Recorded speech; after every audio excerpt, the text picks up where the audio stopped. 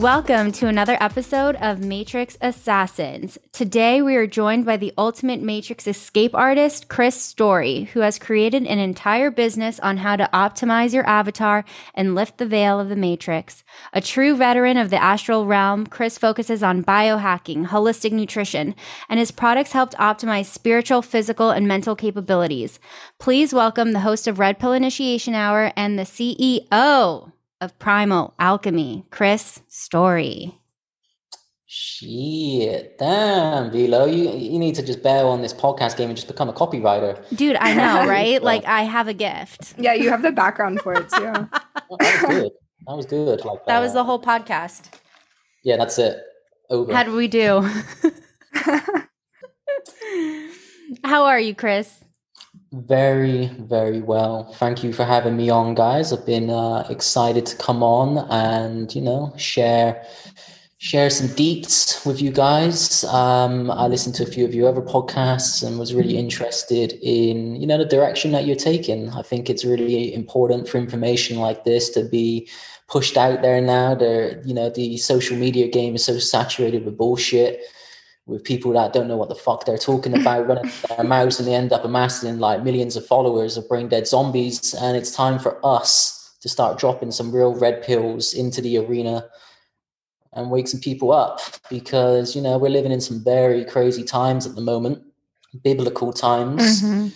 And the odds are against us. So we're needing everything that we can to gear up, suit up, and get ready for what's coming in the next decade. Amen to that. Amen to that. Well, listen, I absolutely love everything. I mean, from your supplements to your Red Pill Initiation Hour. We kind of talked online about how epic that is. Why don't you give the listeners just a little bit of background about how you built this incredible brand about escaping the Matrix and how other people can do the same? Sure thing. So I guess like a little bit of background information on myself for people that are tuning in that already are familiar with me. It already, as all of our origin stories, they're deeply rooted in our childhood. And growing up, I was, a little bit of a black sheep, a little bit of a strange kid, you could say. And I was very interested in, well, actually saying that, kind of like a normal kid, I was interested in comic books, sports, superheroes, the paranormal, mythology. And as I was growing up, I didn't really grow up. I didn't really grow out of those interests. And I kind of just got really interested in physical optimization, in peak state performance from a young age. So I started like training like bodybuilding when I was like 15. By the time that I was 16, I was a qualified personal trainer. When I was at college for us is like the last 2 years of our high school for you guys. So from 16 to 18, we go to college. And then when I was 18, I went off to university. I studied exercise physiology at one of the best institutions here in the UK. And I guess here is where the story gets a little bit esoteric. When I was in my first year of university, I joined Freemasonry. So I was initiated into the Freemasons. Whoa. Yeah, we need to stop there. Slam the brakes, bro. Slam the brakes. Everyone get just out of the car. Just over that. So, yes, we need details on that. Like, so what? How did that work? Did they come to you or did you seek them out? We need to know this background. So this is the thing. This is where I'm a little bit estranged. So in my early teenage years, I was, pretty balls deep into occult and esoteric shit. I was reading Manly P. Hall, The Secret Teachings of All Ages, Madame Blavatsky's The Secret Doctrine, like all these heavy duty esoteric books. And when I was like 15, I reached out to the Freemasons and I was like, yeah, I want to be a Freemason. And they're like, the fuck's this kid? Sounds super logical. And then I just literally just kept pestering them, and they were just like, you got family in here, kid? And I was like, no. And they're like, how do you even know who we are? Like, how did you even find our details? And then I just literally just kept pestering them for a year or two. And then by the time when I got to university, when I was 18, that's like the age where you're eligible to join. And basically I got set up. And, you know, within 2 years or so, after a few child sacrifices and a few other rituals, a few chugs of adrenochrome, I was holding a rank within Freemasonry where I was the youngest in the world to hold that rank. So, you know, couldn't say I was a big deal, for the listeners, he's being sarcastic. I don't think, right? Yeah. I mean, I'm not sure. I can't tell. Semi-sarcastic. Okay. The American humor sometimes doesn't get the British humor, sarcasm. So you know, it's a very dry humor, but you know, don't worry, there was no children being sacrificed as far as I'm aware within the initiation process that I went through. But yeah, after that, after university, I kind of gave up my Masonic career as such. I've got a lot of things to say on Freemasonry, like we could go into that afterwards. I just want to... It's just with the Freemasonry, it's not as if they told you all the secrets of the world like the first meeting, right? It's kind of like you'll find out, you know, the further you get in, you find out. So it's like kind of like the blinds leading the blind until you're way up there. This is the thing, like the Freemasonry world is almost like a microcosmic mirror of what we find in the macrocosmic totality of what's going on in the world. So you got the 98%, which is completely clueless of what's going on. You've got the 1%, which are the dark magicians, and you've got the other 1%, which are the white magicians. And it's the same sort of thing within Freemasonry. Like the majority of people that are in Freemasonry don't have a clue what's going on. They're just there to, you know, socialize, network, get away from the wife and kids, you know, have a nice meal, you know, maybe hook up a few business contacts, and they do the rituals. They don't know what's going on. They just learn it as you would do in school. You learn shit, and then you regurgitate it. You pass your exams. You level up. It's the exact same thing here. And you can get people that can spend their whole life within the craft, within Freemasonry, and you know, they'll work up and they might get to, there's two different branches of Freemasonry. Once you do your entered apprentice, your fellowship, and then your Master Mason degrees, they're classed as your blue collar masonry degrees. That's what pretty much everyone goes through. And then there's like two branches. There's one called the Yorkshire Rite, and there's one called the Scottish Rite. Scottish Rite is what's going to be most familiar stateside. Over here in the UK, it's like Yorkshire Rite. The Scottish Rite is where it goes up to the 33rd degree. So anyway, you could get someone who, you know, spends their whole life, you know, just showing up, just doing the rounds, and they might, you know, after 50 years or so, they might find themselves 18th degree, 19th degree, 26th degree, whatever. And they won't know anything more than the person down below in the first degree. Like literally no one knows what they're talking about. And then you might get someone else who, you know, comes from the right bloodline. They got the right face. They're on the right career ladder. They're kind of, you know, groomed from a young age through specific academic institutions, prestigious like Ivy League institutions, or here in the UK, like red brick institutions.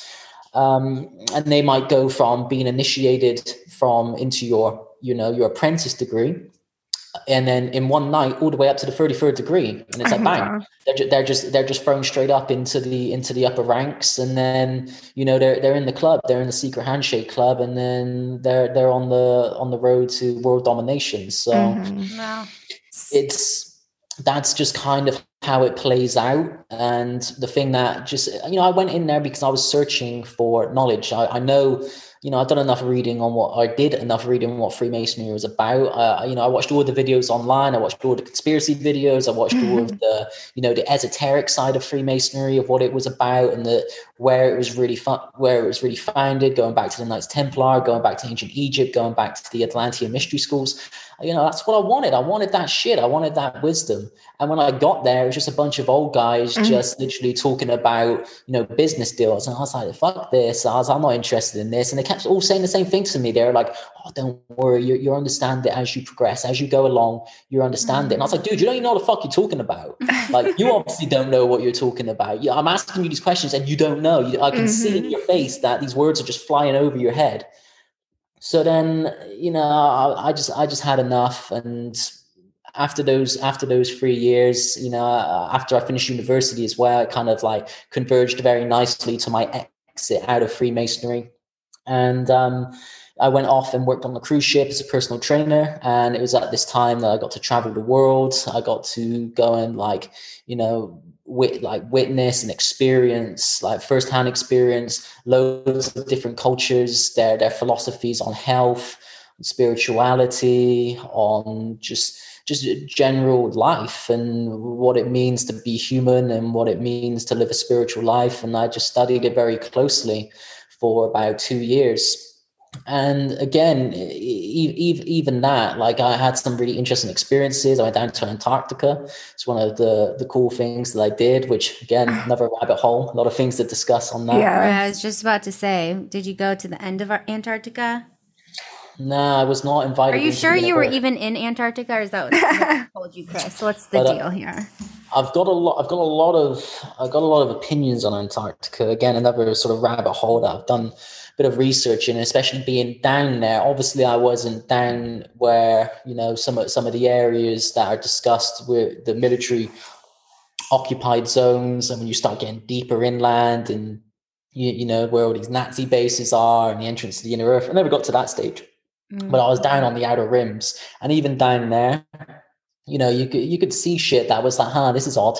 Like you'd look at the snow-capped mountains in the distance, and some of them are natural looking, but some of them you're just like, that could very easily be a pyramid, or that could very easily be a pyramid. Yeah, that could very easily be like an evil layer to the Illuminati or some Nazi base.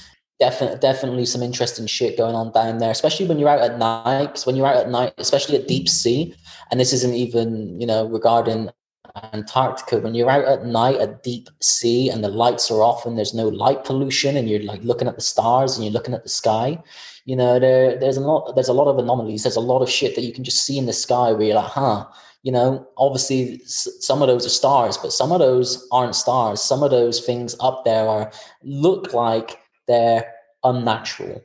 And down in Antarctica, there were just things that you would see. Like, again, it would play on your mind. Like, you'd see things just like whoosh, just fly by and then just appear, disappear, dematerialize. Again, it's not like I had like a telescope where I could zoom in and sit and see these things. But, just through the naked eye, you can see that something was going on down there. And I think that Antarctica holds the secret to our ancient past. I think Antarctica is going to be the last sort of disclosure that we as humans need to be exposed to in order to fully grasp the extent of the situation on planet Earth and what's really going on. I think that is, once that veil has been lifted, I think shit's really going to hit the fan.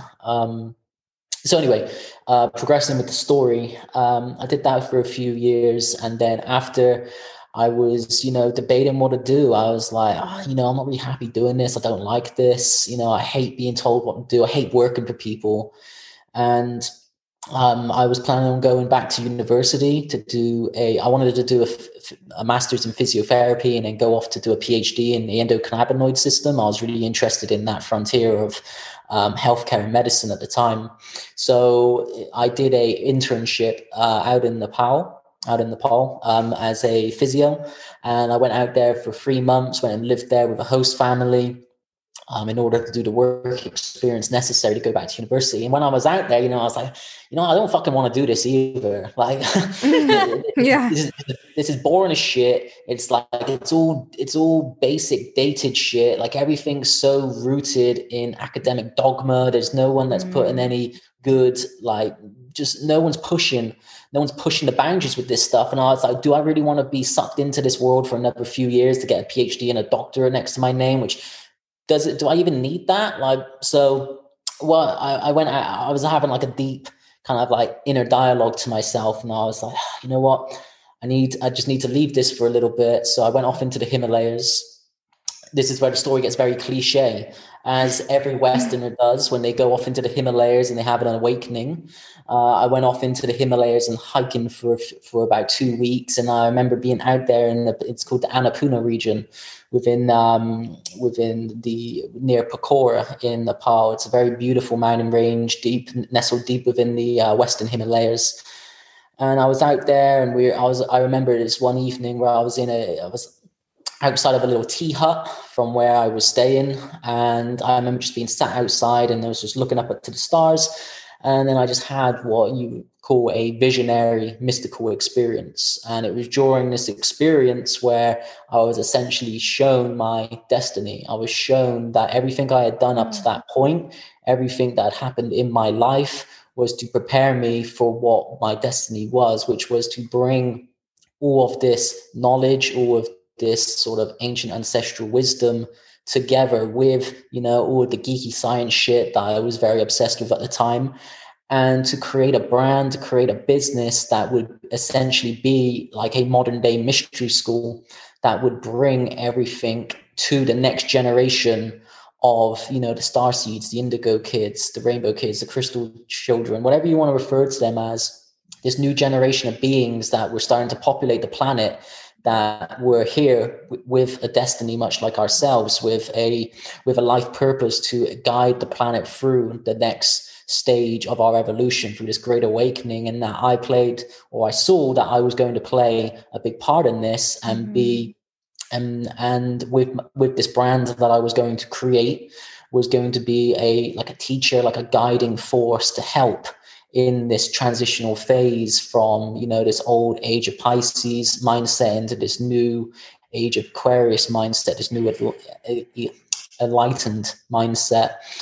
And pretty much from that moment on, from that moment on, I just dedicated all of my life. That was about 5 years ago. 5 years ago or so, I've literally dedicated every breathing second to creating this brand and grinding it out to get to where I am to today. So that's pretty much the origin story of myself and Primal Alchemy. So for everybody that's listening, Primal Alchemy, you can visit him at primalalchemy.co.uk. I stalked the website, Chris. We have to talk about it. Yeah. We got to talk about this prana bottle. Oh shit! Yeah, we gotta just the prana bottle. First off, I can't find a water bottle that, one, I don't break because I have the glass ones. I shatter them like no other. It's a fucking crime scene no matter where I go with my glass water bottles. So, Nicole, both of us are very into like water filters, no fluoride in our water. So that was like the first thing that caught both of our attention. So please tell us about this prana bottle. Yeah, so the prana bottle is made from something called Myron glass. So Myron glass was developed in the Netherlands, in Holland, and it's made using a proprietary blend of a mineral blend that creates this special glass. And it's a violet glass. It looks black from the outside, but when you shine light on it, it's violet. And basically what it has the ability to do is that if you were to compare it to the likes of normal green glass, you would call it like clear glass, green glass, or brown glass, black glass. What these glasses do is that they let in a certain frequency spectrum of sunlight. So green glass will let in everything. Black glass will block certain frequencies, but let in others. Same with brown glass, etc., etc. And what this violet glass does is that it allows in the specific frequencies of infrared, violet, and ultraviolet, and then it refracts the wavelengths that would be associated with, over prolonged exposure, would cause molecular decay. So the ones that it lets in, the infrared, the violet, and ultraviolet, these are very healing, energizing frequencies. So when you put water, you don't see, the thing is, you could get, all of my products are cased in this Myron glass. So the water bottle is one product, but all of the health supplements, they're also encased in it. So you put it out in the sun, whatever's in it, then these light frequencies, when they hit the bottle and are absorbed into the bottle, they essentially restructure the water molecules within the products, within the herbal ingredients, or restructure the water within the water bottle. So they restructure it. And then what it does is it increases the subtle energetic potency of the water, as well as restructuring it. And then it retains the freshness over a longer period of time. So what other brands do, so there are a few other brands, they don't necessarily sell the water bottle, but they case specific nutraceuticals in these bottles, in these jars. And they generally, like, their reason for doing it is that it prolongs the shelf life. So that that makes sense. If you put herbs in there, or you put food in there, the esoteric result or effect would be that it charges it with subtle energies. But for, the layperson, the layman, it essentially just prolongs the shelf life. So obviously it's a very beneficial thing for brands that want, to increase the shelf life of their products. Mm-hmm. So those are generally the main benefits of having it. And then you start getting into some of the more esoteric side of things. When you start looking at these different wavelengths, you start looking at like the violet, ultraviolet, and then you start looking into the lore of the violet flame. That's very big within spiritual fields, within the Ascended Master, Saint Germain. And the violet flame is a very healing, powerful spiritual energy, and a lot of people use that to channel these spiritual energies. And if you can get that into your foods, so it imprints the food with this energy on a subtle energetic level, then obviously the way that's going to interact with your own subtle energy bodies, be that the light body, the astral body, etc., you're only going to get more. The way that I explain it is that it's like kind of like if you go to the gym, and the common saying is, you only train upper body, bro? You only train in your chest? What about your legs? You skip leg day? Like, you're only training half your body. Well, if you look at that from, a heightened perspective, you're like, well, you're only training half your being. If all you're concerned is nourishing the physical aspect of yourself, you've got a whole other side of yourself. You've got the other side of the coin to look at as well. Like, we're not just one side of the coin, we're the totality of the coin as a whole. So what this does is that it gives you energy for your subtle body as well as your physical body. So you're getting, full spectrum nutrition, full spectrum energy for the totality of your being. That is such an awesome concept, because I feel like over here, in the West, we neglect the spiritual aspect, all the time. Amongst other things. Yes, it's just always about the physical. It's awful. But what I wanted to ask is, do you recommend actually kind of like charging it, or having it in the sunlight for a particular amount of time before drinking it? Or does it just kind of collect the light whenever you're even inside? So you want to put it out in direct sunlight. If you have it indoors and it's going through windows, or it's going through, blinds or whatever it is that's going to be in the way, that's going to have a different effect. You want it in direct sunlight. It doesn't necessarily need to be in like a hot sunny day. It just needs to be so sunlight is shining on it. And a good 30 minutes would, charge it up. A good 30 minutes, I would say, is what's necessary for the water anyway. And you'll taste it. Like you're intuitively, you'll taste it. Like if you were to have a bottle, if you were to put 2 bottles of water out there, one was in a normal glass bottle, one was in a plastic bottle, I wouldn't really recommend that because it looks like plastics in there. Or you have the Prana bottle, then, after 30 minutes, you'll taste it. The water tastes fresher, thicker. It's like more dense.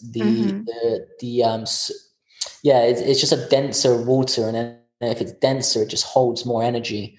So again, it's for me personally, it's not like I'm trying to, kind of am a bit of a sales plug, but there's a lot of technology that's out there that's super expensive. Like I've got a number of different technologies or technological devices to restructure water, and they're fucking expensive. They're really they are really expensive, because I tried to look for like a ton of them on Amazon, and I'm like, okay, maybe after a couple glasses of wine I'll go like check it out, but I can never just bring myself to do it because it's so expensive. It's crazy. Dude, they're super expensive. You're looking at like 200, 300 pounds. You get like You could get like this little cool water funnel one that I've got from a brand called Natural Actions Technology. Oh, I have that one.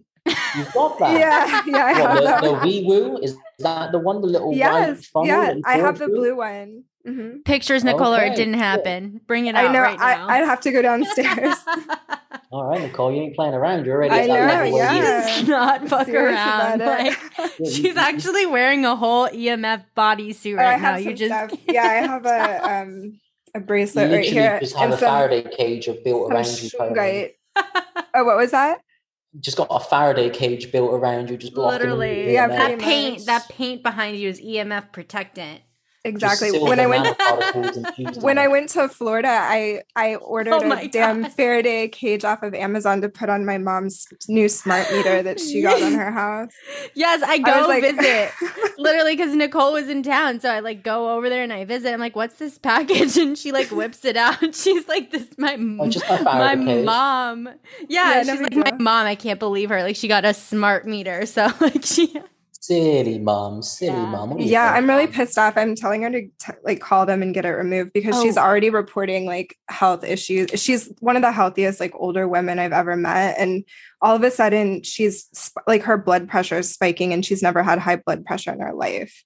It's only been there for like a little less than a month. So, you know what comes after the old smart meter, don't you? Oh gosh, what is it? The vaccine. That's next. Oh, for sure. Yeah. The what? That's the next step. You get your smart meter, you get your vaccine. She already got it too, and I tried my hardest. Yeah. I know. It's like my dad got his. The worst. Yeah, don't worry. My parents got theirs as well. They did too. Yeah, I was let's call it the jab, just so. Oh, true. Yeah. Oh, okay. So you don't get deplatformed already. Yeah, well, we're on a roll here. On episode 9.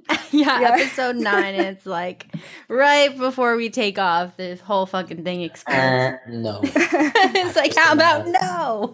Yeah, access denied, fuckers. Yeah, exactly. Yeah. What were we discussing about the water structure before we found out how woke you are, Nicole? We were talking about water structuring and the different expensive devices that are out there. Yeah, so as we mentioned, like those things aren't cheap. You know, you're looking at a few £100, a few $100. And the Primal bottle I sell, I'm selling it for about £25. Now, I can't necessarily convert that into dollars in my head. I think it's like $1.7 to the pound at the moment, but £25 compared to what you're going to be paying for any of these other technologies, it's a cheap, effective way to be able to purify your water. Now, it's not there are a few people out there that are a little bit more unfactual than myself, and they will tell you that these light frequencies purify the water and it rids it of fluoride, chlorine, etc. I'm not going to state that because I don't think it does. So I would only use it with purified water anyway. I have a very specific water regime that I follow. So the water that I'm using is already like pretty next level before it even goes into the bottle. But for most people, if you just had some good spring water or, just spring water is where you want to start. You can start getting into the filtered waters later on, but if spring water into the bottle, charge it in the sun for 30 minutes, and you couldn't go wrong with that. That'd be a good little gig. My body just like feels good thinking about it. I don't know why. I'm just like, oh, yes. It's so important to start. I mean, I think like one of the easiest steps to start to exit the matrix is start with your water. That was the first step that I took, and I mean, I did start to feel better, and I started like chasing these highs and like, okay, like what else can I cut out? Oh, laundry detergent, any fragrances. I mean, there's narcotic. I mean, we are addicted to narcotics, fragrance, like quote unquote, that you see on like the labels and all of that. It's just pure chemicals. So just getting out of that and escaping that. What are so going back to your products here, I also have to commend you. I was just like really taken back by how it's sourced. I think it's called the D-Tau believe. I've never seen that. Me either. Ever. So can you talk about that? Because I was just like, I was really taken back by that. Sure thing. So it says D-Tau. The way you pronounce it is died out. Dai Dao. Dai Dao. Dai Dao. Dai Dao. Dai Dao. You gotta imagine. You gotta channel your inner Orients. I can do that. Dai Dao. So Dai Dao sourcing, and basically what the Dai Dao is a concept within traditional Chinese medicine, where herbs are sourced from specific regions that are deemed and revered to be the spiritual homelands, and it's in these specific regions where these traditional Chinese herbalists, through thousands of years of observation, believe that the herbs grow to be the most phytochemically rich, and it's to do with the environment. Like different plants grow better in specific environments, and that's from the soil quality. That's to do with just the actual energy of the land itself. And what this does is it's kind of like a level up from the whole philosophy of sourcing locally. Like if you source locally, then you're going to be consuming food that has a circadian match because it's grown on the same land that your body is having constant connection with. And then you're receiving the light codes from the sun that, or that tells your body that you're actually in the place where you're living. So it's kind of like a level above that, but for the herbal world. And basically what I do is, within all of our formulas, I source the ingredients from, I Dai Dao source the ingredients from their respective regions. So for example, you've got the reishi mushroom. Like reishi is one of the most revered adaptogenic nootropic herbs within traditional Chinese medicine. And I Dai Dao source that from the Wuyi Mountains or Wuyi Shan in China. The Wuyi Mountains has got like this mystical lore surrounding it because of this ancient sage called Peng Zhu. And Peng Zhu was this this Taoist sage, and he lived out in the mountains, and supposedly he lived to over like 140 years. And when people were asking him, like, what do you actually do? Like, what do you drink? What do you eat? He literally just consumed reishi. He literally just consumed reishi. He ate reishi, and he made reishi tea. And he probably lied. He probably took other shit as well. But it all adds into it. And anyway, he was like one of the most revered Taoist magi, Taoist sages, and that whole area is just kind of shrouded with his energy that's still long lasting. And it's a beautiful area. Like if you put in Wuyi Shan or the Wuyi Mountains into Google and just look at a few pictures of it, it literally looks like it's out of Avatar. There's some of these places that are on planet Earth that just look like they look mystical. They look like they're in a different dimension. They just look like they're in like what you'd expect the astral realm to look like, where all the gods reside. It's beautiful. So and then when you start looking into some of the geographical factors, it's like the soil there is less acidic. It's got the perfect growing conditions for the reishi.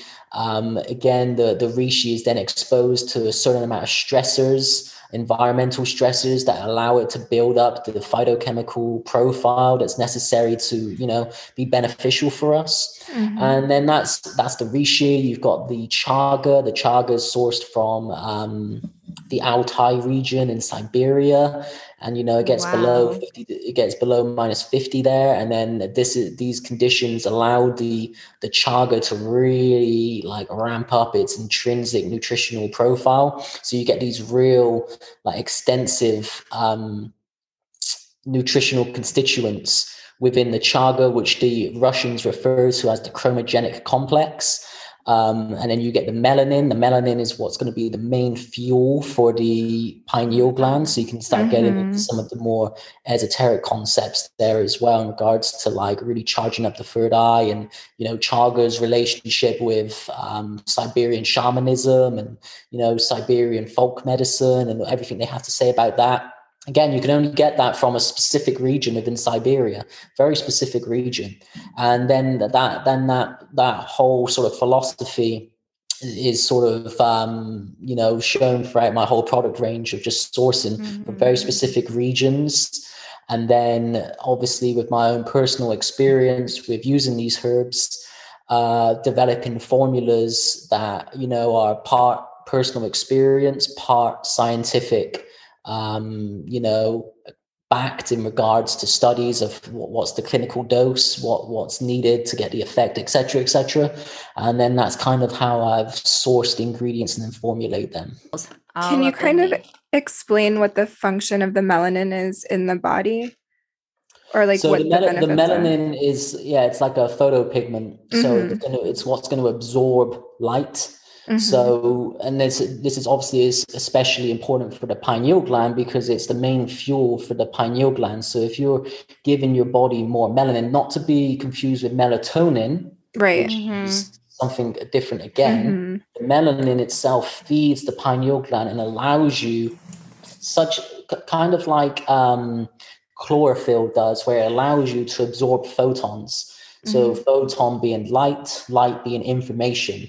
So the more that you have these chemicals in your body that allow you to absorb light, that allow you to absorb photons, you're absorbing essentially information. And then if all of your, your energy systems, your endocrine system, your chakra systems, operating correctly, this energy is going to have an open circuit to be able to run through. And then you're going to be able to process like more information, order out of chaos. You lower the entropic factor of just being able to process information, and that's when you become more aware. That's when you become more conscious, because generally you're able to process or digest and process information better. So it's a better alternative to Neuralink, huh? Definitely so. Okay, I have a couple questions, and so you had mentioned that when you were in Nepal, you got this inspiration. You wanted to really build a guide and a business to guide people to optimize their avatar. So I thought it was interesting that you had mentioned the word avatar.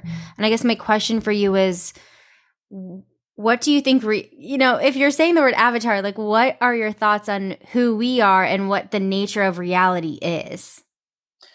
Yeah, so one of the big things that the whole Primal Alchemy brand is built upon, again, this comes from personal experience, through just mystical experiences, through psychedelic experiences, through research, through intuitive wisdom, is that we are essentially living in a spiritual MMORPG.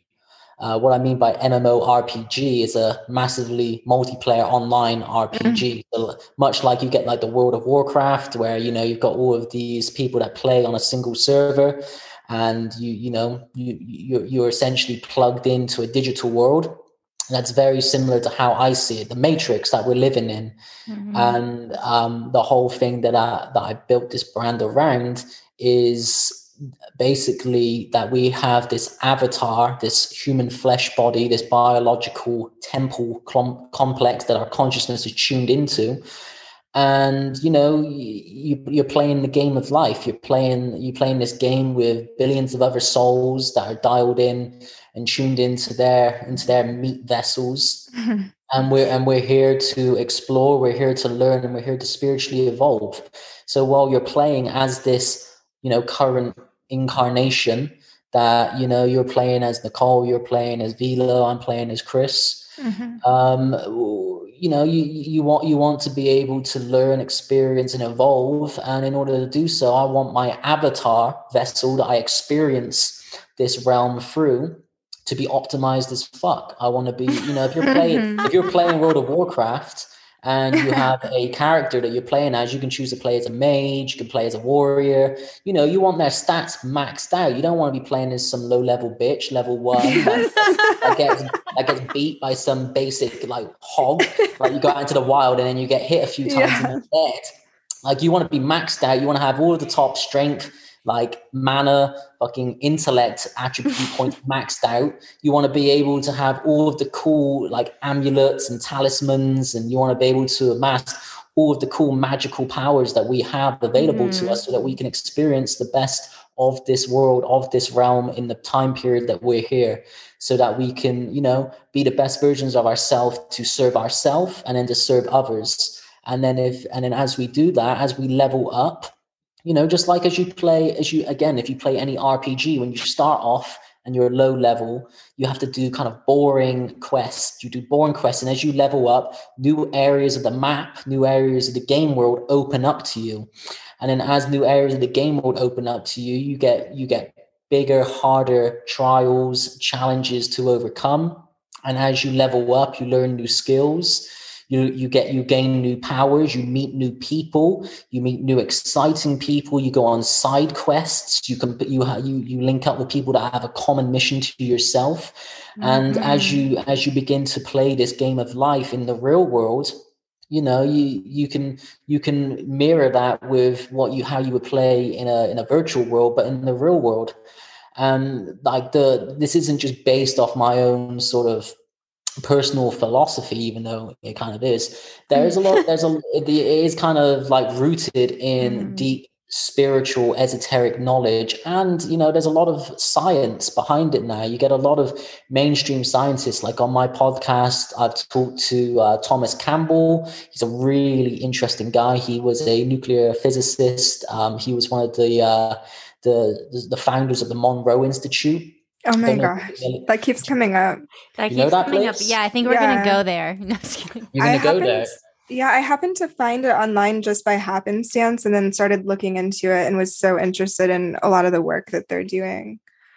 Dude, I've got someone I can link you up with who, he spent a lot. He's like an OG within this realm, and he's done the rounds. He's been there like 3-4 times, and he's got some crazy stories to tell, dude. He's got some crazy stories of like going into like hypnagogic states where you go out of body, and then he did something called soul retrieval, where he went back in time in a past life and retrieved a fragment of his soul to be able to heal his current light body. He's got some crazy stories. And anyway, well, isn't it connected? So the people we've talked on previous episodes about the gateway process, which is like a declassified document from this CIA.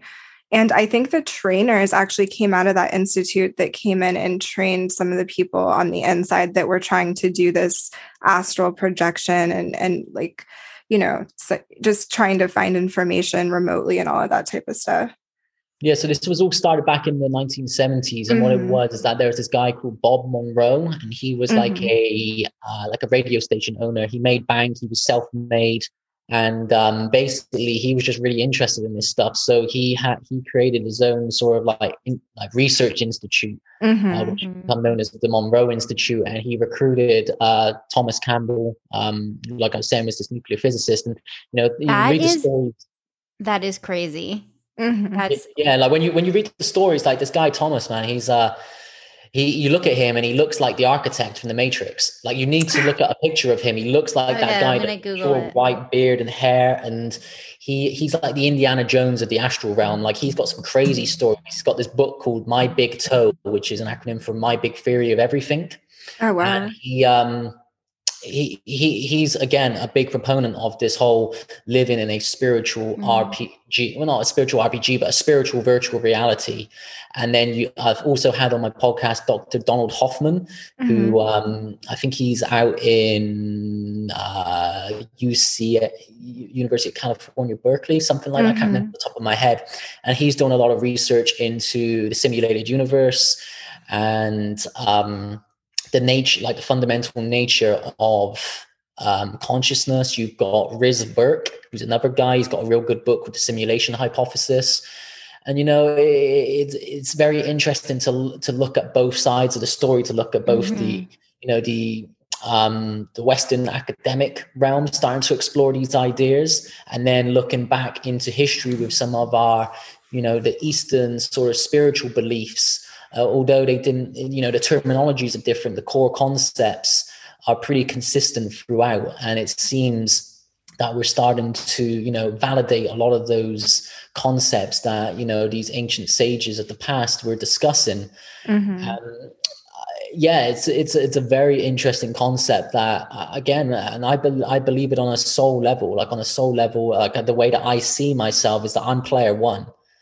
Like, again, that's why I love The Matrix. That's why I love Ready Player One. Like all of these films that are coming out that are like forms of soft disclosure on these concepts. And I see myself as player one in this game. And it's like, I know what my quest is. And, you know, I'm doing my best to level myself up and to help level other people up so that we can, you know, so we can complete the game, so that we can ascend personally on a personal level, but also ascend on a collective level. And the more that work that we do on ourselves, this creates that ripple effect throughout the game world. And then the whole it's like as above so below. You evolve on a personal level, you evolve on a collective level, you evolve on a global level, you evolve on like a galactic level, you evolve on a universal level, and you just create this ripple of awakening throughout the universe of self-realization, self-actualization. And it just, you know, the levels are limitless, you know, and they go far beyond that we can even begin to comprehend. But on ground level, you know, you got to do what you can do in your immediate environment, in your immediate surroundings. What does that mean? It means that you take care of the things that are within your local environment that you can control, your physical self, your mental self, your emotional self, your spiritual self. And that's what I've committed my life to. That's what I've built this whole brand around, is basically going, you know, down to the deepest levels of, you know, pretty much every subject I can devour and integrate into the brand on how to become the ultimate version of yourself, which is why I created that superhuman optimization map, which is like, we got to get into that. We want to get into that. We need to get into that. Yeah, we wanted to ask how to actually like navigate it, like what your process would be, because it's just jam-packed with so much information. And it's amazing. And I just wonder if you have like a guide on how to sort of go through that and get the most out of it. One of the reasons I made it is because, you know, I know you had Champ on the podcast. He did his Great Awakening map. I don't know if you've had Dylan Monroe on the podcast or if you know about him. Yeah, so I really like those maps. I was really into them. But the thing is with them, again, this is not a knock on those guys, but it is what it is that, you know, it's just a lot of conspiracy stuff. And conspiracies are great. Like, they're great to learn about, they increase your awareness. But I mean, okay, you know about fucking Operation Bluebeam, or you know about fucking, you know about all these crazy conspiracies. But what does that actually mean to you? It means fuck all. You can't do anything about it. You're still the same person knowing it. You're just aware of a little bit more. So I wanted to create a map that was about solutions. It was about you. It was about bettering yourself. And in combination with those maps, like, those maps are great. I've got the Great Awakening map up on my bedroom wall. I think it's sick. It's a cool bit of art. So I wanted to create this map that was more about solutions. And, you know, I wanted to make it quite artistic in my own way. You know, it's not kind of structured the same ways as theirs, as with all the arrows and things linking together. I was trying to make it so it would all fit in and make it unique. For me, the best way to navigate it personally, because there's a lot of shit, like you said, it's fucking dense, and there's a lot of information. So dense, yeah. It's epic. It's epic. It is. Yeah. And anybody that's listening, you can go ahead. Can you tell them where to find it? Yeah, sure. So you can go on my website on primalalchemy.co.uk. It's a free PDF download. Again, there's different variations of it. You can get the free PDF download, which is great for having on your computer, to get like a high res, so you can zoom in and you can like get into the nitty gritty of it, because there is a lot of information on it. You can have it on your phone. But then I also do other versions, which would be great. Sorry, if you could help me and support me with this work, where, you know, you could buy it as a 24 by 36 inch poster or a framed art print, things like that. You know, obviously I want to give this information away for free, because I believe that it should be readily available. But supporting me by, you know, purchasing, you know, a poster version of it, that would be amazing, and that would be massively appreciated on my end. But the way that I would work with it is that you simply just get it. You have a little brief, just look over it, just see what naturally and intuitively you're drawn to on it. And then what I would do is just close my eyes, and I would just kind of like run my hand, either if you've got the poster form, run my hand over the poster, or if you've got it on the computer screen, just run your hand over the computer screen with your eyes shut. And then just wherever you feel that intuitive pull to, just stop, and then just open your eyes, and then just see what you're on, and then just research it. There's going to be things on there that are going to resonate with you. There's going to be things on there that you're like, nah, fuck this, is boring. This horseshit, bullshit. But there's going to be other things that you're just going to feel like, you know, intuitively, you're going to, oh shit, this is interesting. And then, you know, it's all well and good, again, reading stuff and acquiring knowledge, but it's, you know, we don't want knowledge. We want experience, and that experience creates the transmutation of knowledge into personal wisdom. And when you get that personal wisdom on a subject, that's when you actually level up. So, you know, there's a lot of subjects on there you need to learn. You need to learn through actually acquiring the knowledge, and then you need to learn through personal self-experimentation. And when you do that, that's how you level up. It's the famous, again, I mentioned Manly P. Hall earlier. One of his best quotes that I love is that chemical experiences are the chemicals in which the philosopher experiments with. So through these experiences that you have through acquiring knowledge and experimenting with it, your body is the cauldron, your soul is the base metal, and these experiences are the chemicals that you're mixing in order to perfect, you know, to turn the base metal into gold.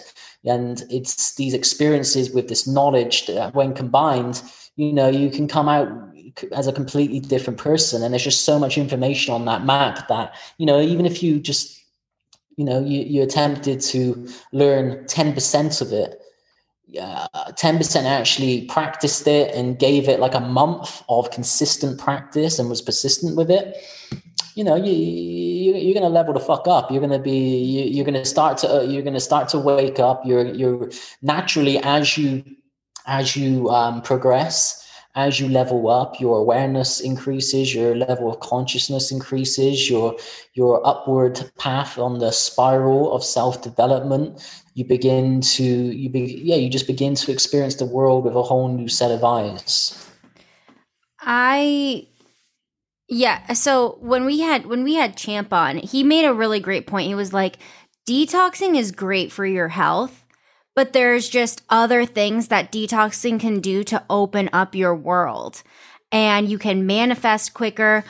Things start to happen for you even better. The one thing that I feel like really resonates with me and this map is, for me, I love understanding conspiracies and all of this. And when people tell me to do X, Y, and Z, but what does that look like on a daily basis, and having action steps to get there? I need direction. I'm just direction oriented. And sometimes some of these things can be super overwhelming. And so this map is really like, if people are like, where do I start with all of this? Because of course this, you know, realizing that everything is, it has not, you know, we've been lied to our whole lives, and then and all of this information, it can be so overwhelming. So it's like, how do we break this down on a granular level and really just make baby steps to, again, level up every single day? And this map is freaking, I mean, it's phenomenal. How long did it take you to? I mean, this looks like at least a decade of yeah. How much time did you put into this? I mean, it's like a decade's worth of work. It's all the work from my teenage years to where I am now in regards to everything that I've researched, everything that I've tried. So the way that I've broke the map down is that it's split into different sections. So you've got the outer portions, which are enter the avatar matrix. So these are all of the subjects, topics to research regarding simulation theory, quantum physics, ancient history, learning about our past so that you can understand our present and where we're leading into the future.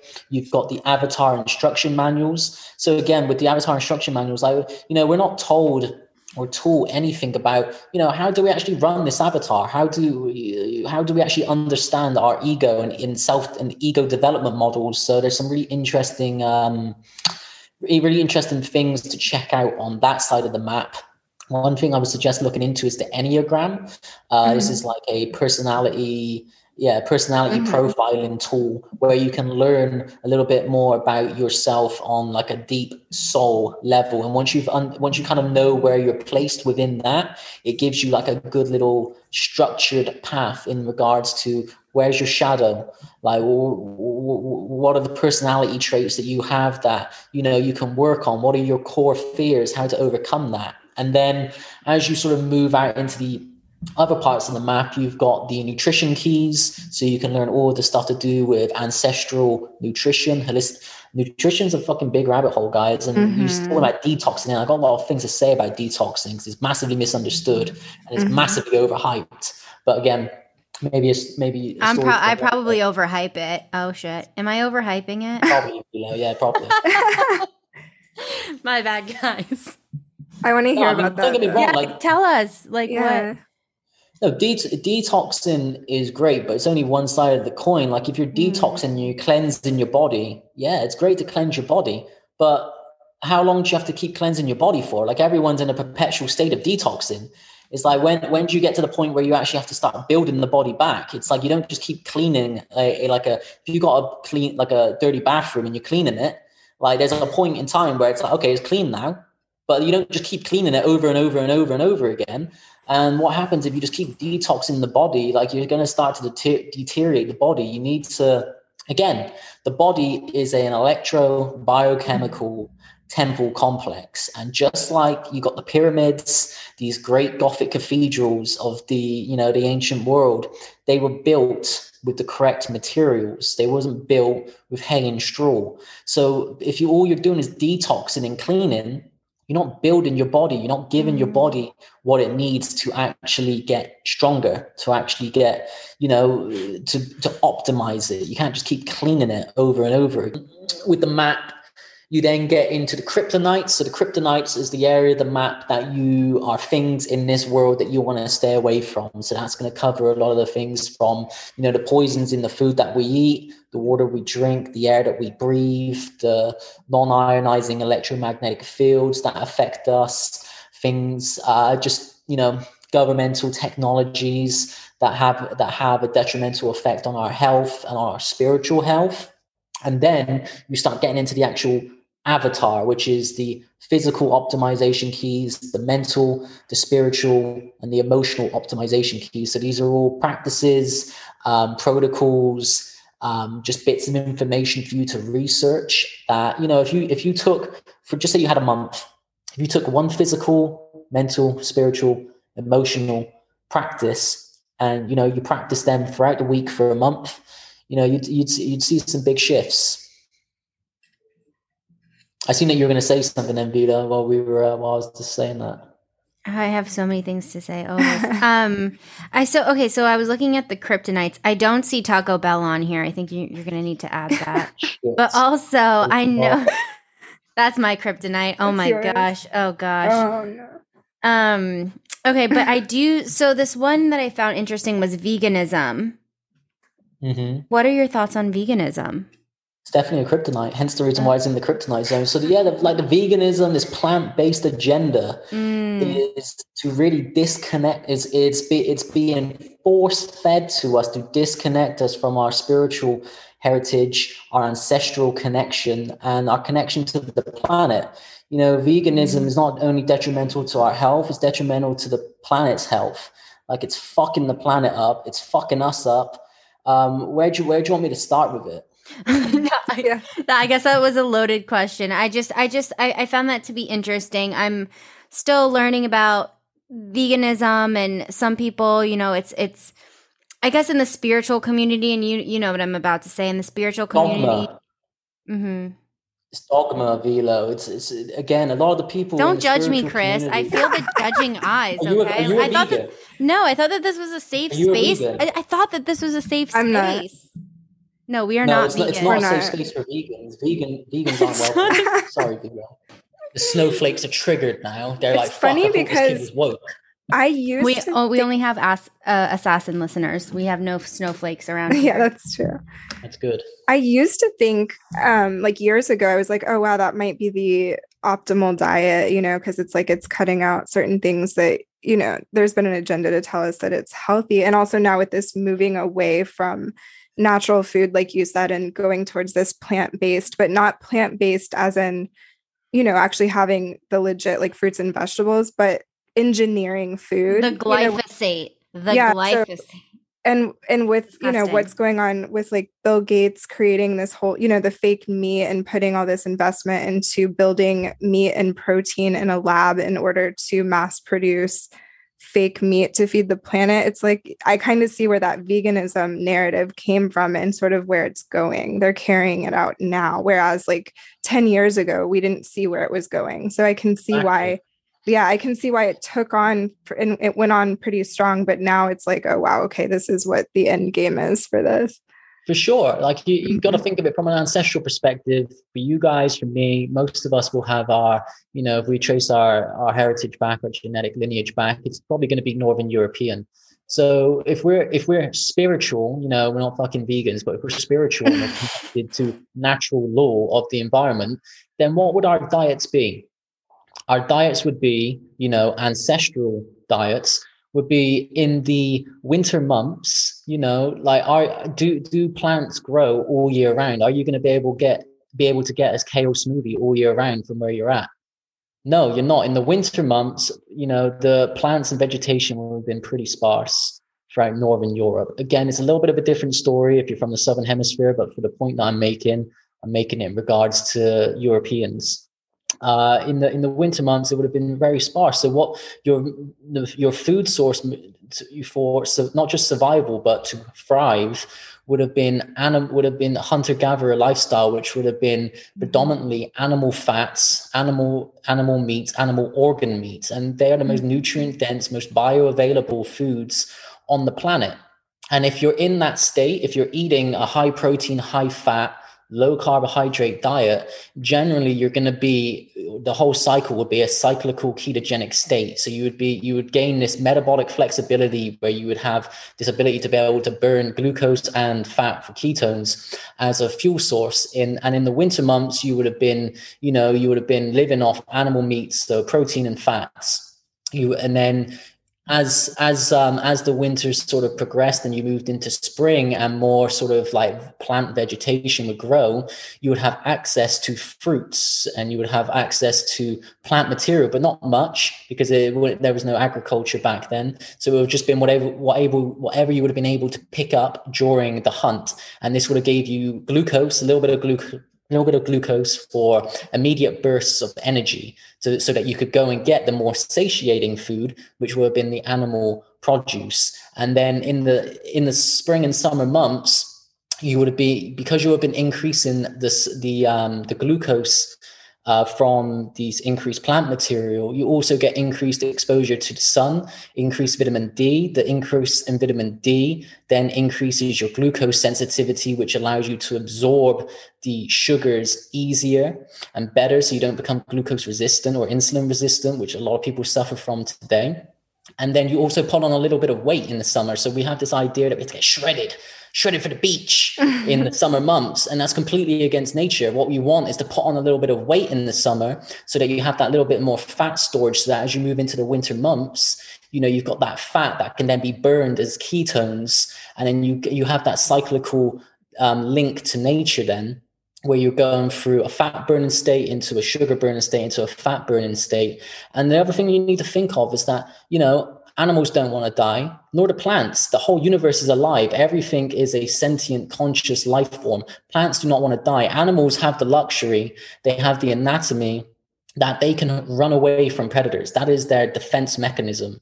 Plants do not have that luxury. So what is their defense mechanism? They have inbuilt over time these inert chemicals, which if predators consume on a consistent basis, then it starts to fuck with them. So these are what are called anti-nutrients. These are like oxalates, phytates, lectins, gluten, all of these things that if we consume over and over and over, they begin to cause, enzymatic dysfunction within our system. They cause adverse reactions in regards to the assimilation of vital minerals and vitamins that we need in our diet to be healthy. So if you're just consuming something all year round, like a plant-based diet all year round, not only is that completely unnatural because plants don't grow all year round, the same plant can't grow all year round. It's like Mufasa said, it's the circle of life, and it's the intention that you have. It's the spiritual connection. There is no death. Okay. There is only the exchange of energy. So if you have the correct intention going into eating a meat and you have that connection, it's that exchange of spiritual energy. There's no death. There is just the movement of energy. And, all these vegans, they want to quote their fucking favorite Indian chief quote. What did the native Indians eat? they eat bison and buffalo. They're out there fucking smashing the meat. Like again, I love a good bison burger. Yeah, there's a lot of this fucking cognitive dissonance going around where they're just not very. Again, I'm not slamming the vegans because, you know. Yes, you are. Well, yes, kind of you are.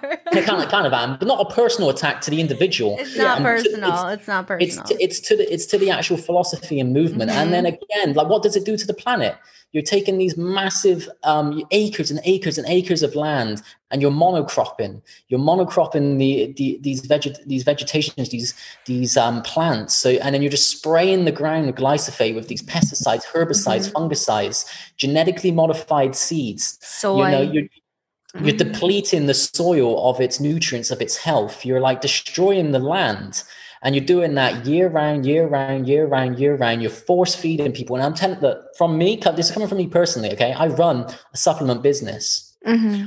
I'm in the business of health. I know what the prices are for ingredients. I know what the prices are for, you know, plant-based material.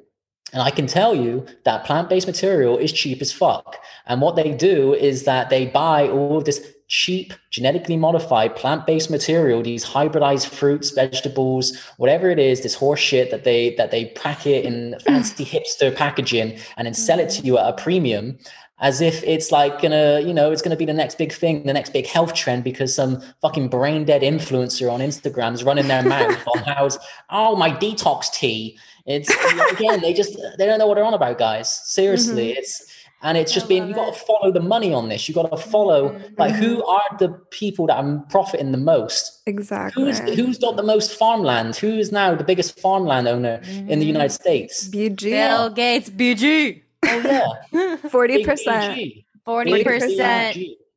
What other, where's all his money going? Oh, Monsanto. Oh, Bayern. What do they do? Oh, genetically modified seeds. Oh, he's got the vaccine which genetically modifies you, so he controls pretty much everything from food to plate. And then you start looking at, like, so for example, some here in the UK, it just say it's winter time and you're a vegan. You're like, what am I gonna have today? You know what?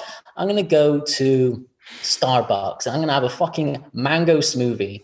Do mangoes grow in the fucking UK in winter? No, they're out in the Caribbean. So what you're doing then, you start looking at this from a different level. It's like you're creating a circadian mismatch because you're getting fruit that's grown on the other side of the planet and in a tropical climate, and you're consuming that, and your body is getting the information from the sun, from the fruit, that's telling you that it's summer, but it's not, it's winter here. But your body on an informational level is receiving, this information at summer, and it creates confusion. It creates stress in the body. Again, it's subtle, but if you do that continuously over time, it all adds up. And then it's like, oh, what about the whole journey from picking the mango to here? What's that have to go through? The plastic consumption, the carbon emissions that's being expensed in order to get that into your hand with the fancy Starbucks logo that you're paying a premium on.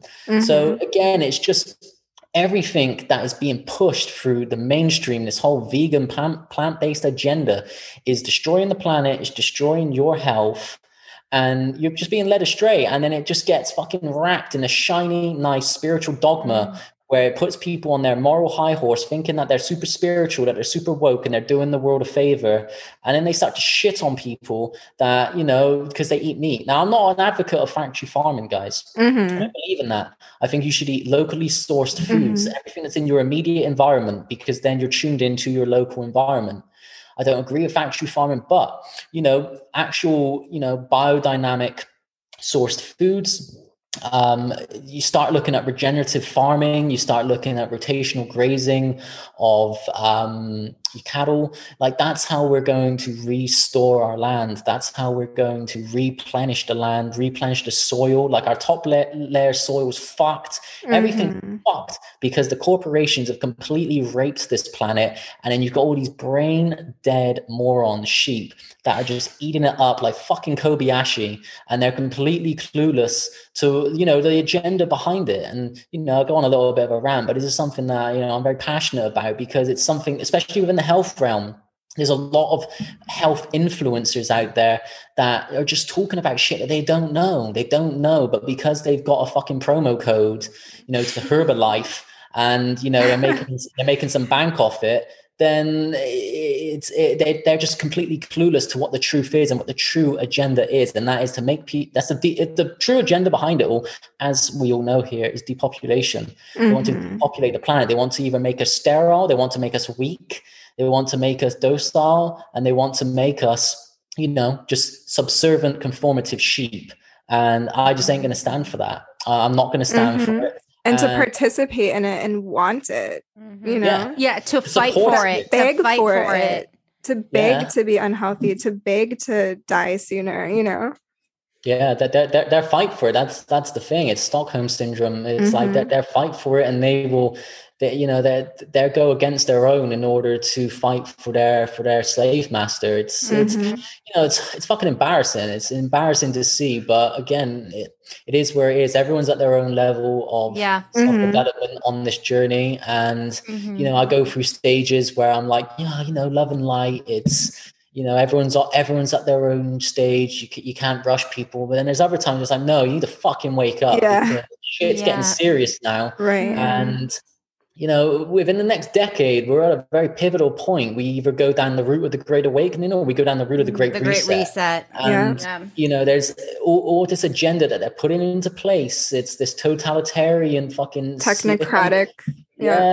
Just slipping it in here, there, and everywhere. And before you know it, it's game over. And then I'm getting the fuck out of this matrix. Like literal, it leads to like a literal prison planet. That concept of like, there's nowhere to run any longer. It's like everything's been captured. It literally is a prison planet. Yeah. Like, again, I've got some guys, I don't know if you're familiar with this. It might be something for you to research. You know Farsight? Have you heard of Farsight before? Farsight? Like Sight? Farsight. Farsight. I have not. No, they are a group of public researchers within the realm of remote viewing. I don't know if you're familiar with remote viewing and what that is. Yes. Do you want to do like a quick definition for anybody that's listening? Remote viewing. It was created in the 1970s or 80s by a psychic called Indigo Swan. He's like this famous psychic, and he created this system of being able to essentially. It's to be able to non-locally access specific points in time or specific areas. So they would spy on the Russians, and then this is all happened in the military realm. And then they started to go a little bit deeper, and they started to remote view events in the past, remote view events in the future, etc., etc. And anyway, this Farsight is, like I said, a public organization that is. So it's not private. It's not a military based operation. And what they do is that they just investigate specific phenomena, which is really interesting. They got some really interesting ones of who built pyramids and, all these ancient sites around the world who built this. But one of the ones that they did an episode called The Prison Planet. And they've got some very interesting things to say. And that, they did this remote view, and what they saw is that there literally is like this grid.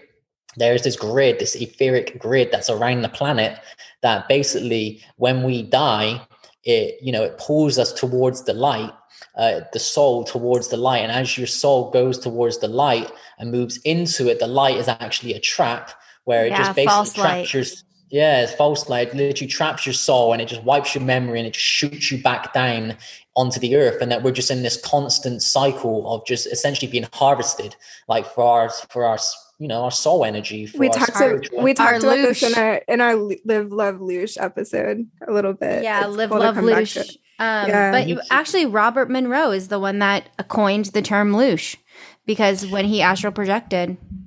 Yeah, you should check that Farsight out. They've got a lot of good episodes, like a lot of real insightful stuff, and stuff that's really changed my perspective on things. All to do with the gods and who the gods really were of ancient Egypt, ancient Greece.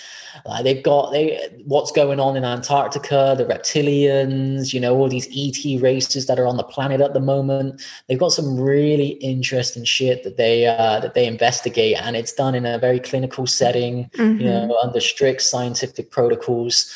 Again, something that's worth you guys checking out. So what do they advise then? Are you supposed to turn away from the light and go in the opposite direction? According to them, the light is a trap. And again, it's a soul catcher.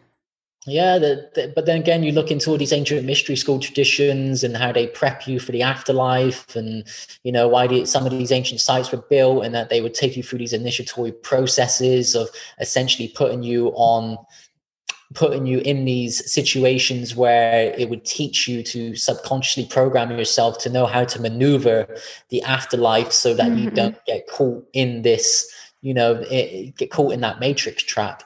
So, in combination with some of the stuff that you learn from there, and then in combination with the stuff that Farsight are coming out with, again, it's just interesting stuff just to take on board, because it's, they've just got some really interesting stuff that they cover. I won't go into too much detail about it because it's a bit of a tangent, but it's just a good fit. It's just something that just comes to my mind then when we were covering that subject. Yeah, that's awesome though, because I wasn't familiar with it, and I'm definitely going to do some research into that. There's a lot of predictive programming when it talks about the false light and don't go towards the light. It's in a ton of movies. It's a really fascinating topic. You had mentioned Enneagram. Are you an Enneagram 8 by any chance? That's one of those things. I'm a little bit of a. You're both. I've done the test, and I have too, and I forget. I kind of come out as an 8. I come out as a 9. I come out as a 3. I've seemed to be a little bit of a strange case in that I'm not as easy to nail down to put in a box as such. Got it. But again, I mean, it's interesting. Like if you could go on the Enneagram website and do the test, and it's pretty accurate. And again, that's surface level. The more you get into the Enneagram and you really delve into the depth of what it's about, you can do some really deep learning of yourself, your shadow, and what to work on, and then also just the other people in your life, and just learn. And again, if you want to, you fucking learn all of it, and then you'll be able to know who it is that you're who you interact with. And it's the same thing. Like, again, if you're in this spiritual RPG game, as you would play any RPG game, there's a certain number of presets of personality, like character types that you can play through. So it would make sense if there's just say 9 different personality traits that experience the game world slightly differently. It all kind of adds to this, this theory or this hypothesis that, that we're living in this virtual reality, in this game world, and we're all just experience the world slightly different. Each playthrough, we might come back as a different character type to be able to experience and learn and evolve in a slightly different way. When you work on yourself, the internal is the external. When you truly start to love yourself, you start to think good things about yourself. You talk to yourself kindly. You see the world in such a more positive aspect, and your life starts to change. Yeah, it's as above, so below, as within, so without. It's like you work on yourself and you better yourself, and you just create this ripple effect. And as you again, if you get into the work of Dr. Richard Hawkins and you look on the map of consciousness and you start to move up you move up that scale of what he maps out as the scale, like the map of consciousness. You move up, and then you just create, you start to change what he calls these attractor fields within your energetic field, and you start to see the world differently, and the world starts to see you differently, and you create this ripple effect throughout the planet or throughout the world, something like the butterfly effect. Right? The more you better yourself, it just creates small ripples, and over time, that something is small ripple could be in your immediate surrounding, could throughout space-time could become a massive tidal wave on the other side of the planet. You never know. Like something as simple as me committing to perfecting myself over my lifetime, creating this brand. When I'm dead and gone, the legacy that I want to create could become a giant tsunami of spiritual awakening in the future. And that all started from saving myself. The same as Neo saved himself in order to get out of the Matrix. He ended up saving Zion, and he essentially saved the world. And it's the same when we look into all of these these mythologies throughout the old, you start getting into Joseph Campbell and the hero's journey. It's always about the story of spiritual evolution is all about yourself, and then you always end up saving the world in the process, or saving your immediate world anyway. And if we're all doing that, if we're all on that path and we're all trying to be the best version of ourselves, then we're fucking fix this planet. There's a few demons that we have to slay. There's a few big big baddie bosses that we have to take care of. But that's not anything that's, out of, the longer this goes on, the harder it gets. But it's not like it's an impossibility. We can still come out of this on top. We just need a certain number of us to hit that point of critical mass. And then, the switch gets flipped. And then, we just start this mass awakening, and the domino, it's like the 100th monkey effect. The dominoes start to fall, and then the veil starts to collapse, and then the matrix code starts to glitch, and then we all start to wake up. For sure. I see it as like, there's really only two options. You can either take control of your life and do the things that you need to do and live in a conscious state, or you give up that power to agencies outside of yourself to take over and to do with you what they will, to direct your thoughts or to direct your behavior. It's kind of like you have to take back that personal power in order to navigate life in the way that you want it to go, and to go in the direction that you consciously intend. Yeah, it's like one of the Hermetic laws of cause and effect. A lot of people live their life as the effect of someone else's cause. And like the whole point is that we need to become the cause and effect of our own life, so that, the life that we're living is the direct effect of our own personal causes. People just live in this unconscious state of being where, they blame everything on others, when in reality they're just the effect of, these people at the top of the pyramid. Their cause as it trickles down the pyramid, and they're living with the scraps, and they're wondering why. And it's just because they haven't developed the self-awareness to be able to even see the pyramid to begin with, and then let alone find a way to be able to, collapse that pyramid. That kind of brings me into my question.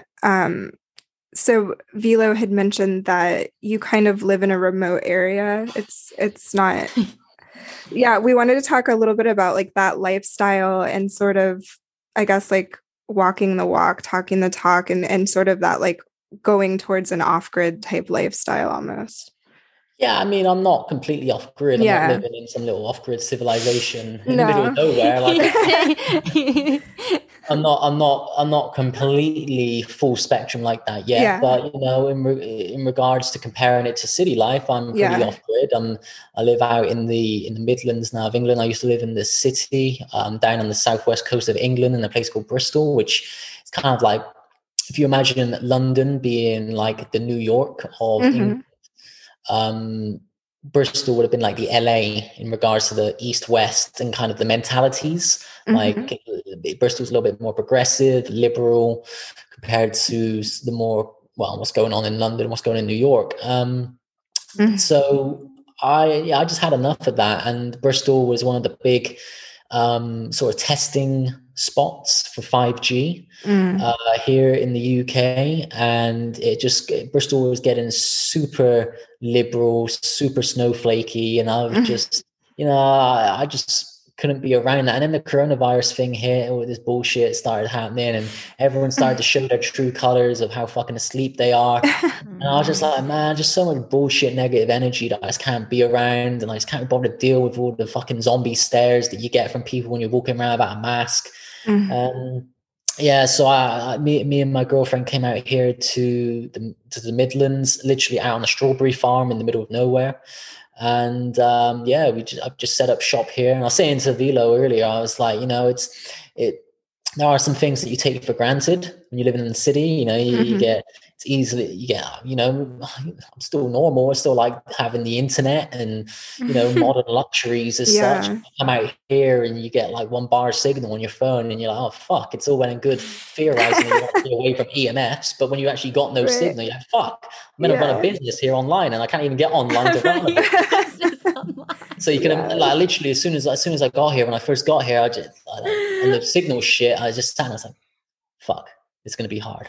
And then I just had to find a way around that. But, in time, everything happens and plays out the way that it's supposed to. And it's just it's a much slower lifestyle here, and it's what I needed. I wanted to get away from the city. I didn't want to be around people. I wanted a place where I could be have solitude and be like a little hermit, be away from people, so I could get on with my work. I could enter my creative zone and I could just start fucking churning out the products with the business. I could scale and grow the business and just have a completely different lifestyle, completely different, where I'm putting my energy, the energy that I'm around, connect back to the natural world a little bit more. The food that I eat, I literally kind of just live off meat and eggs, and the meat that I consume is literally the cows are literally a field or so away from me. Wow. So I literally just consume that. I've got raw milk that I can access. That's just down the road from here,